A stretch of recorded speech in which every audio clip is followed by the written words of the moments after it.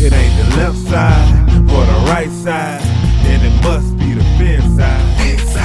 It ain't the left side. Thank you, Solo D. Welcome to another episode of On the Fin Side. Here with Brian Cat Catanzaro and Paul Picken.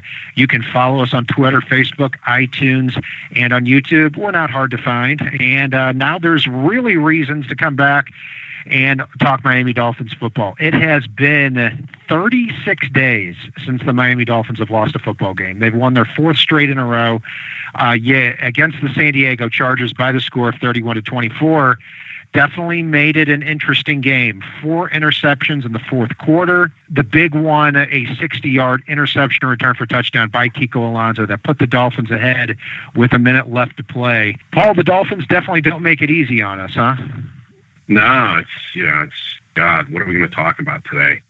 I mean, winning. It's so old, doesn't it? No, it sure does. No, it actually never gets old. Never gets old. And now when you look at it, so here the Dolphins are at 5-4, which would have seemed crazy talk when the Dolphins were 1-4 after a crushing loss to the Titans. Then we look ahead at our schedule. We see the Steelers. We see the Bills. We see the Chargers. Man, oh man, to be 5-4. Now you look at the Dolphins' next 2 games. You're going to be favored. Right now you're favored by a point over the LA Rams at LA. And then you've got the 49ers at home, might be one of the worst teams in the league. Dolphins could be talking about a 6-game winning streak here. Kudos to Adam Gase and how he's really gotten this team riled up here following a 1-4 start. Paul, let's take a look here at a few different positions as we go through, which will lend itself to the rest of our conversation. Quarterback position, Ryan Tannehill, very strong game under center. Yeah, he had, I think, a 130.6 rating, 240 yards, 2 touchdowns. Really should have had a completion deep to Devontae Parker. But, the officials had to call a pretty weak holding call. It was holding, I will say that. But when I look at what happens to Cam Wake play in and play out, it sure didn't count as holding to me compared to that. So, I mean, he could have easily been right at that 300-yard mark. Definitely a huge, strong day from Tannehill. I can't give him anything less than an A here. Yeah, definitely a strong game. I mean, throwing the ball short, throwing the ball deep. I mean, 39-yard touchdown to Kenny Stills to put the Dolphins up 14-10. Beautiful throw, beautiful play action. Devontae Parker, them two were finally on the same page. He made the throws when he needed to, and he stood in the pocket when he had to as well. I'm going to give him an A-. His stats weren't jaw-dropping. 17 for 24, 240 yards, 2 touchdowns. Great stats. I'll save the A or the A+ for another day. Running back position, Paul. Jay Ajayi didn't quite have that monstrous performance that we've expected over the last 3 weeks. How do you grade this spot? I actually give the running back position a very high B+ here. And I know they weren't statistical monsters, but when it came down to the second half, Jay Ajayi had some critical runs. And then you look at Damian Williams, who came in, had 3 touches in the game, both in receiving and running the ball. Ends up with 2 touchdowns, putting 14 points on the board for the Dolphins there. And really, they did everything that was asked of them. And, yeah, there's going to be games where he doesn't get 100 yards. I hate to break it to folks. It's going to happen. He was going up against the 5th best run defense in the NFL going into this week. So it's not like the Chargers are slouches against the run, and he made the runs when it counted. So B+ for me. Yeah, I mean, Jay Ajayi, 19 carries for 79 yards. We're still talking about, just over 4 yards a carry against one of the best run defenses in the league. And you look at the Dolphins running back spot in general, which we just assumed was going to be a trouble spot for them heading into this year. At least I did. Our top 3 backs combined, Ajayi, Damian Williams, and Kenyon Drake, have combined for 166 carries, 897 yards, 13 touchdowns, 5.4 yards a carry. Who would have seen that coming? Looking at this game, Damian Williams, he continues to grow on me. I mean, he's not dominant in one area, but he helps in the passing game. A great catch against Kyle Emanuel for a big 18-yard touchdown. Also, another 2-yard touchdown as well. The guy's got 5 touchdowns on the year. And Ajayi, I think you said it best, Paul. He got caught for a lot of losses, but he made big 40-yard run that made a huge difference in the game and was still very, very tough running the ball inside when it mattered. I'll give the running back position a B. Receiver, I got to say, at tight end, I'm more and more impressed with Marquise Gray every week. Hey, you know what? Catch 3 passes for 20 yards. That's perfectly fine. Blocks really well. Gives us kind of that 6 offensive linemen to go with our other 5, and goes out and catches a few passes when it matters. When you look at the rest of the receiving unit, Devontae Parker, obviously, big breakout game, 5 catches for 103 yards. Not only that, but I saw a player that wasn't affected by his hamstring. It looked like he just had a completely different gear in this contest, and not a surprise, it's the first time he hasn't been questionable on the injury report in a long time. Jarvis Landry, 6 catches for 53 yards, including a big one at the beginning of the second half, that put the Dolphins in field goal range, set them up for a Damian Williams touchdown. Kenny Stills catches a long touchdown. Would like to see Leonte Carew get a little bit more involved. But, Paul, overall, I'm going to give this receiver unit an A-. Yeah, for me, I am going to go with a B+ as well, even though, my heart's telling me I want to go in that A range. Devontae Parker actually looked motivated in this game, which is something we haven't seen from him on a play-in, play-out basis yet this year or even last year, which was great to see. He very easily, given the play that I referenced before, could have been sitting right around 6 catches for 150 yards in this contest, which, holy crap. Talk about having a little bit of a breakout party, and kudos to you for calling that last week. I know a lot of people have said that they thought it was kind of a pedestrian day from Landry. You know what? I'll take a pedestrian day where the guy has 6 catches for 53 yards, and several of those catches were difference-making catches in the game. Good for him. That's a hell of a pedestrian day right there. And it's kind of funny. You mentioned the tight ends. I've been excited about watching Gray catch the ball and get out there, and when he gets his number called, typically he's made the play since really getting into the lineup. And who'd have thought at the beginning of the season that we'd feel it was an effective day from the tight end position when we get 2 catches for 18 yards. But that's the position that guys like Jordan Cameron put us in, where it's like, holy crap, our tight end caught the ball. But no, in all seriousness, I do like what I see out of Gray. I like what I see out of Dominique Jones when he gets in there. And I'm excited to see that Deion Sims is right there on the cusp of getting some time again, because I think having those 3 mix it up a bit could be something that has a positive effect for this offense and adds another dimension to the effective running game that they've got, as well as the receiving game. Would I like to see Grant and Carew get in there more? Absolutely. But, hey, it's when these guys are having an effective day, I'm all right with this. They were a part of Tannehill getting his 130.6 rating in this game, so good for them. Definitely. Finally we see the receiving unit come together, and yeah, like you said, Paul, a long catch from Parker was also called back on a ticky-tacky penalty. Not to mention, would have brought him to 6 for 150. Not to mention, Parker was tripped up twice, barely. Otherwise, he would have definitely taken those other passes to the house. Yeah, very exciting to see, because I've said it for the last few weeks now. If there's a player on offense that's going to put the Dolphins over the top, it's going to be Devontae Parker. And I think we saw what kind of impact he can bring with his physical skills. The offensive line, Paul, Brandon Albert gets hurt, actually pops his arm back into place, continues playing. Just a gutsy performance by him. How would you grade the offensive line? The offensive line, I'm giving a solid A. They let Ajayi run for, like you said, just over 4 yards of carry against one of the best run defenses in the NFL. They kept Tannehill clean most of the game.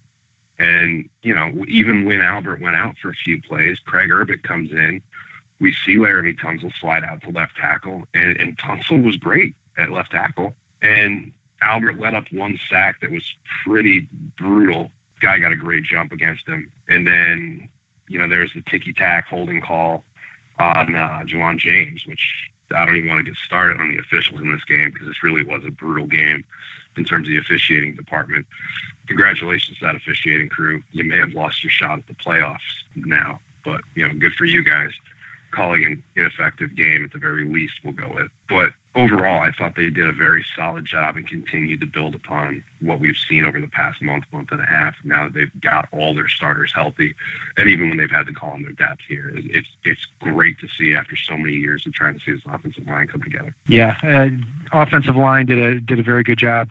Not a whole lot of holes in the running game created. I mean, Jay Ajayi, 40 of his 79 yards were on one carry. I'll argue Ajayi was pretty tough in getting the rest of those. Not a whole lot in terms of run blocking, but they were also stocking up at the line too.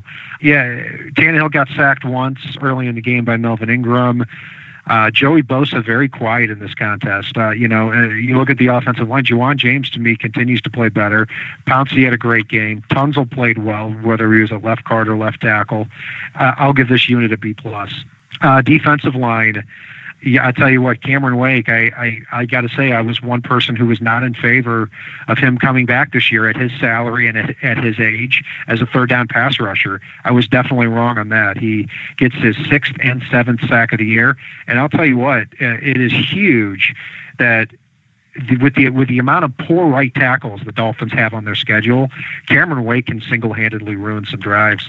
Andre Branch at the other defensive end spot. I think this is a player the Dolphins have on a 1 year, $2 million contract, and it was a prove-it deal. And to me, they need to re-sign this guy as soon as possible. He has proven himself to me at this point. Mario Williams played pretty well in his limited role, only had 27 snaps. Jason Jones played pretty well as a run-stopping DN2, and Ndamukong Suh was a monster. Jordan Phillips and Ndamukong Suh combined really have the ability to push that pocket forward. And I'll tell you what, Earl Mitchell looked like the player at defensive tackle, Paul, that we envisioned when he was signed in 2014. Overall, I think this unit did a fantastic job. I'm going to give them an A. Yeah, A+ for me. I really think this unit was indirectly, at least in part, responsible for Phillip Rivers essentially turning into a chuck and duck in the fourth quarter. They may have only had 4 sacks in this game, which is funny to say, may have only, but they really were in his face all day long. And Earl Mitchell, like you said, the play where he just submarined Melvin there at the 4-yard line when it was on the 1 initially, completely ran over the left guard and destroyed the play in the backfield with the left guard riding him like a backpack. That was very indicative of what we saw all day. Ndamukong Suh getting in there and just stuffing Melvin again for loss after loss throughout the contest, taking on multiple blockers and really just being a dominant force, even though it doesn't show up huge on the stat sheet. And just looking at everybody along that defensive line, the impacts they had throughout the game, it's easily an A+, absolutely a strength. And I think the secondary and Kiko Alonso should be taking those guys out to dinner, because Phillip Rivers was getting wildly inaccurate in that fourth quarter, especially after getting bludgeoned all game long. And I love it too. Well said. And I love it how this defense is playing very contained in terms of how they're rushing the quarterback. Again, going back to Kevin Coyle, you could see from 6 miles away that he was going to blitz. And if I could see it, you bet opposing quarterbacks could see it too. They put a lot of money into this defensive line, and they're starting to really see the return on investment for that. I mean, again, you've got a lot of bad offensive lines that the Dolphins have played, and they'll continue to play over these remaining 6 games. The linebacker spot, Paul, Kiko Alonso obviously made headlines with the 60-yard touchdown with a minute left. Well, I tell you what, one of the best plays I've ever seen out of a linebacker when you look at the entire play. There he is in the middle, looking to stop the run, moves over and takes the slot receiver, follows the slot receiver up the field, hands it off to the safety, then undercuts the tight end, takes it all the way back 60 yards, and outruns wide receivers to do it. Man, oh man, what a play! And I'll tell you what, I really like Neville Hewitt more and more every week. Jelani Jenkins had one of probably his best game of the year, which isn't saying a whole heck of a lot. But overall, I like this unit. Capitalized by the Kiko Alonso play. I'm going to go ahead and give them I'm going to give them an A-. What about you, Paul? Yeah, there were a couple of things from Butler I saw in this game where he lost contain. There were a couple of scheme aspects.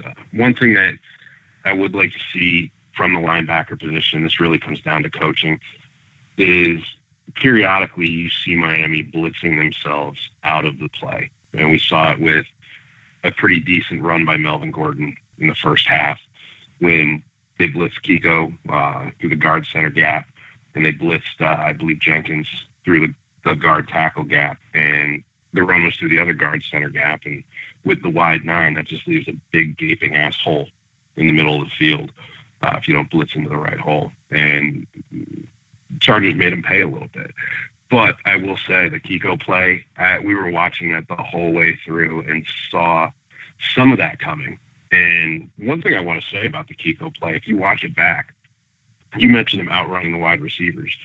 Bobby McCain had hauled ass down the field trying to basically peel off the wide receiver that was immediately trailing Kiko, and got grabbed from behind by I think it was an offensive lineman or a tight end, and essentially yanked back so he couldn't make the blocks, hoping that the wide receiver could catch him. And Kiko just cut across the field, then really ran away from that wide receiver anyway. So kudos to Bobby McCain, who had a few rough moments in the game, for trying to help out with that. But yeah, for me, it's a very, very solid A here. Jelani Jenkins actually threw some thumps onto people, which is something we haven't seen from him in a really long time, if ever, on top of really being all over the field. So an A for me, but they need to do a little better job of containing and scheming those blitzes to not leave as big of gaps across the field.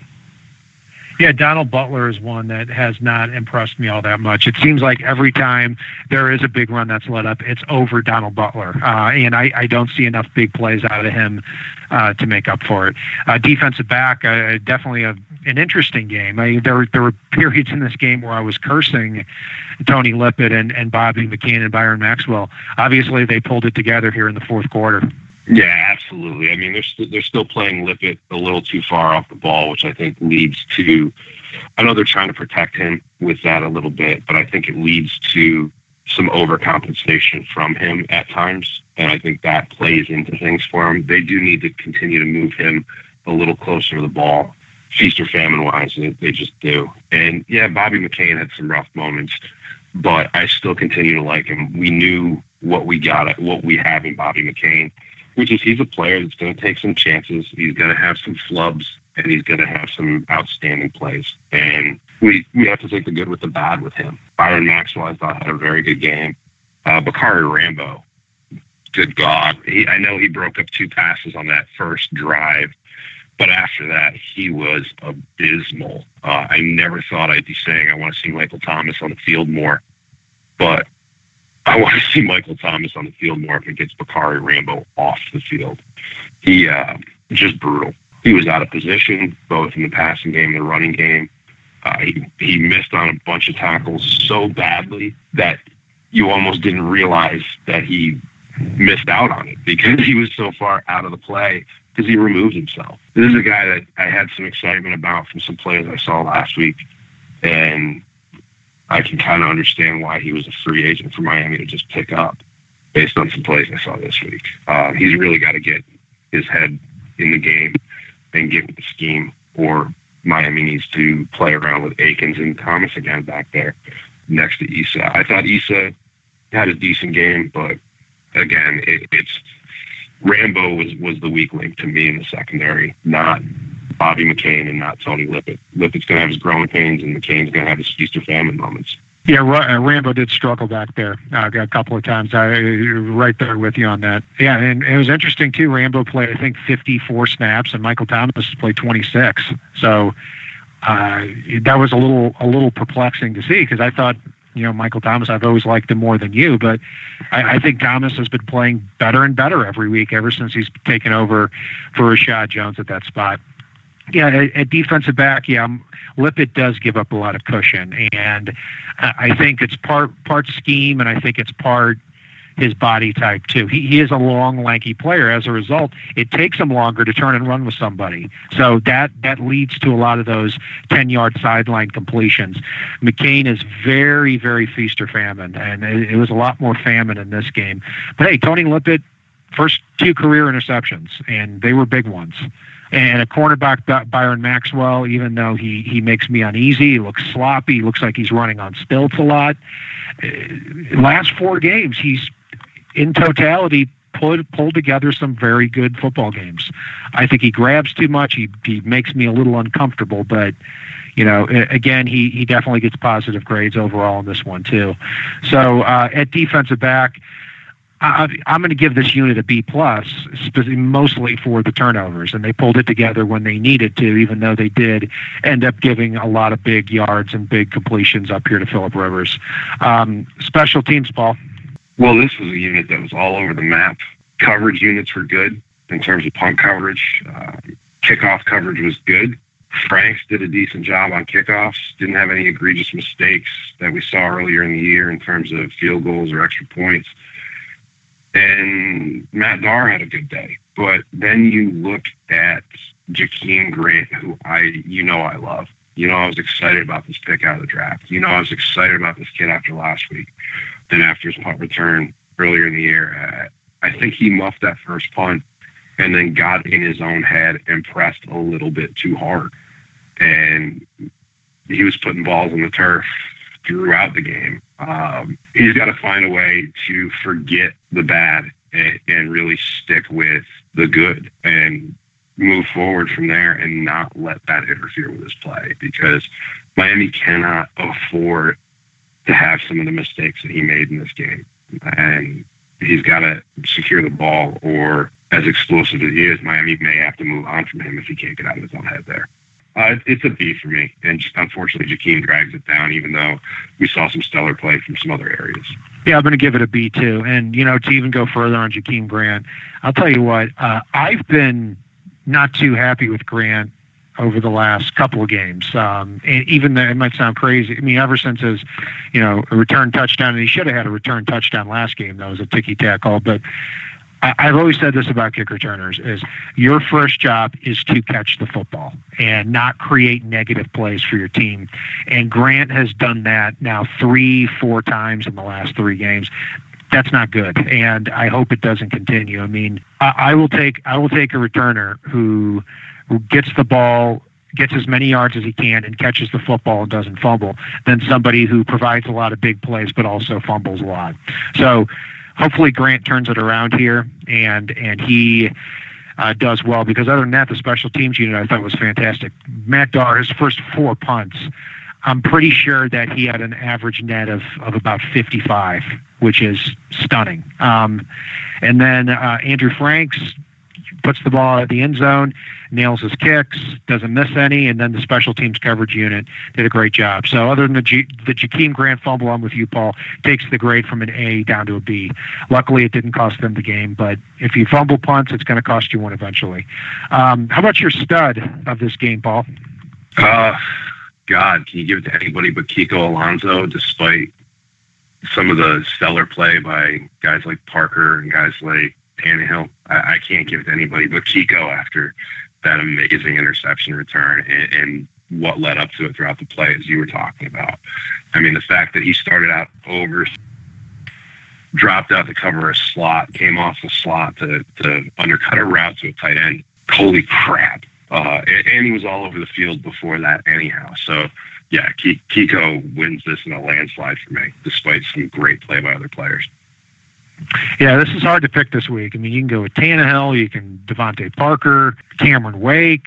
I mean, you can give it to 5 or 6 different people. I'm going to give mine to Cameron Wake. I think he really set the tone up front all game, and that forced Phillip Rivers to be very uneasy. I think 2 sacks very easily could have been 3 or 4. And yeah, I'm with you on the referees too. I'm not somebody, I can't remember one time in the show in 6 years that I've complained about refs. I think it's petty. I think calls go either way a lot, but it was embarrassing. I mean, and the measuring stick on that, Coney's Corner, who's a good friend of mine, who used to be on Twitter, isn't anymore, but anytime I would complain to him about any call or refs, he would never have it. He texted me during the game and said, I never complain about refs, and this is absolutely embarrassing. And it was. So hopefully they get it together next week. Paul, who's your dud of the game? Unfortunately, I think I've already given this one away. It's Jakeem Grant. I think he fumbled, 3 times between punts and kickoffs. One of them may not have even counted it officially because he picked the ball back up and downed it in the end zone. But he had a rough day, a really rough day. And those are plays that could have completely cost this team in terms of field position. I know Bobby McCain had some rough plays.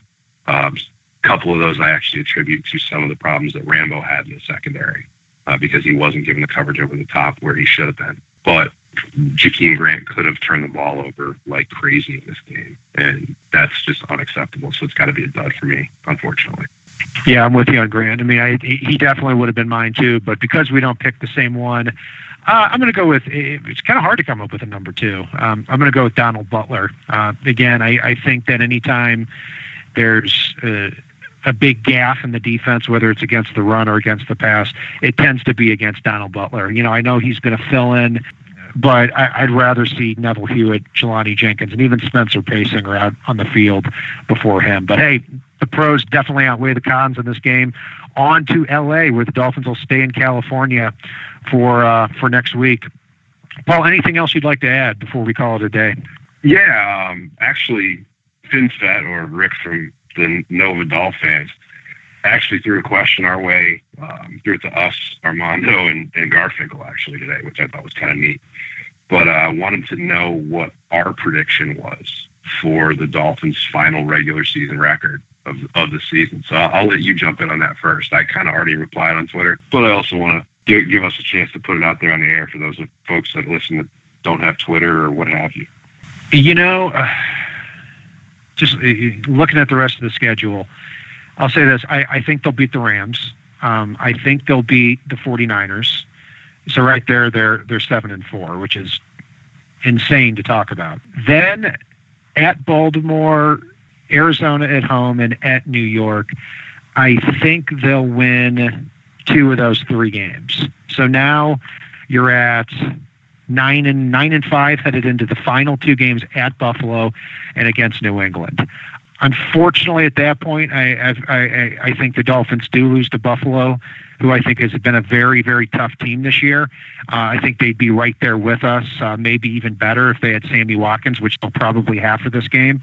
And then against New England, it's just a tough game to win on New Year's Day. So my final prediction is going to be 9-7.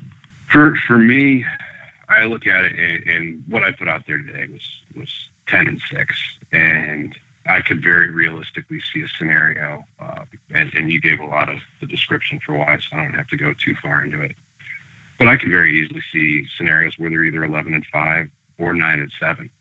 But the positive thing here is no matter which prediction we're making right now, we are, barring a catastrophic failure down the stretch, looking at a record above 500, no matter which of the predictions we're looking at, which I think is absolutely phenomenal to be saying, especially after the way they started the year in, let's face it, embarrassing fashion. Yeah, and I think that is amazing to be able to talk about that. It'd be the first time since 2008 the Dolphins have been over 500, even if it's 9-7 and missing the playoffs. What really does take some of the sting off this weekend is the Raiders had a bye week. They stay at 7-2. The Broncos beat the Saints on that crazy last play where Parks had that block punt return for touchdown. Broncos get to 7-2. Chiefs get to 7-2 in a game that they had no business winning. They were down 17-3 in the fourth quarter, and the Panthers had the ball at the Chiefs' 18-yard line. I mean, it's embarrassing that they were able to give that game away, but it might take 11 wins for the Dolphins to make the playoffs. But regardless, if the Dolphins finish 9-7, 10-6, I'm going to be extremely hopeful for the future, especially given this is Adam Gase's first year. Exactly. I definitely want to see that winning record. That's a huge measuring stick. The fact that the Dolphins are having fun on the field, the fact that they're making the plays, the fact that the past 2 games even, there has been some adversity at the end of the game, or towards the end of the game, that let's face it, the past several years, we'll go with several, if the Matt Dar botched snap occurred, Miami would have folded up against the Jets. If the officiating had been as bad as it was yesterday, Miami would have folded up against the Chargers.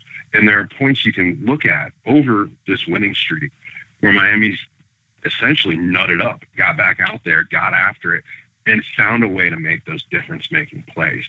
That's what winning teams do. That's what good teams do. That's the difference between a winning team and an average to mediocre, we pick 14th in the draft every year team is. And so that's great to see out there. Before we jump off here, Kat, one more thing I want to throw out is for anybody going to that MetLife takeover December 17th against the Jets, since we're talking about future games anyway, they did put out info this week. They're hoping to do a big tailgate. They need people to sign up. So if you're going to that game, go to Dolphins NYC's Facebook page, go to their website, dolphinsnyc.com, and let them know or follow up on that info for how to sign up for that tailgate, because it's a great time. It's nice not having to bring crap to the game. And they do a great job. They get stuff donated for the tailgate as well that they can add on top of it. Awesome stuff. Michelle and Igor and Brian and Alex, they all do a phenomenal job with this. So take a look at it. It's definitely great to do. Yes, they certainly do. We're definitely big supporters of them here on the Fin side. And that'll do it for us here in this recap of the San Diego Chargers-Miami Dolphins matchup. On to LA for the next game, and if it's not on the left side and it's not on the right side, it is on the Fin side. Solo D, take us home. It ain't the left side or the right side, then it must be the Fin side. It ain't the left side or the right side, then it must be the Fin side. Listen, Dolphins fans across the land all tuning in to see what Brian, Cat, and Paul about to do again. We rep our team, you can't change, stop, or ruin it. All we need is to figure what to do to win. Fins Radio, live and direct. Win or lose, we're showing up for every contest. No puppet talk, it's all raw and unfiltered. Voice of the fans when the season looks peculiar. Rockin' aqua orange over here, then you familiar. Every week they coming through our speakers to fulfill the crave we have to hear about our team and all the latest news. Vets the rookies trying to make the team, paying dues. Current players and alumni interviews. City to city, state to state, follow the moves. Call the hotline, Dolphins talk set to go. Best sports team and show all across the globe. Fin. It ain't the left side or the right side, then it must be the Fin side. It ain't the left side or the right side, then it must be the Fin side. It ain't the left side or the right side, then it must be the Fin side. It ain't the left side or the right side, then it must be the Fin side. Who that? So low, so low, so low deep. So low, so low, so low deep.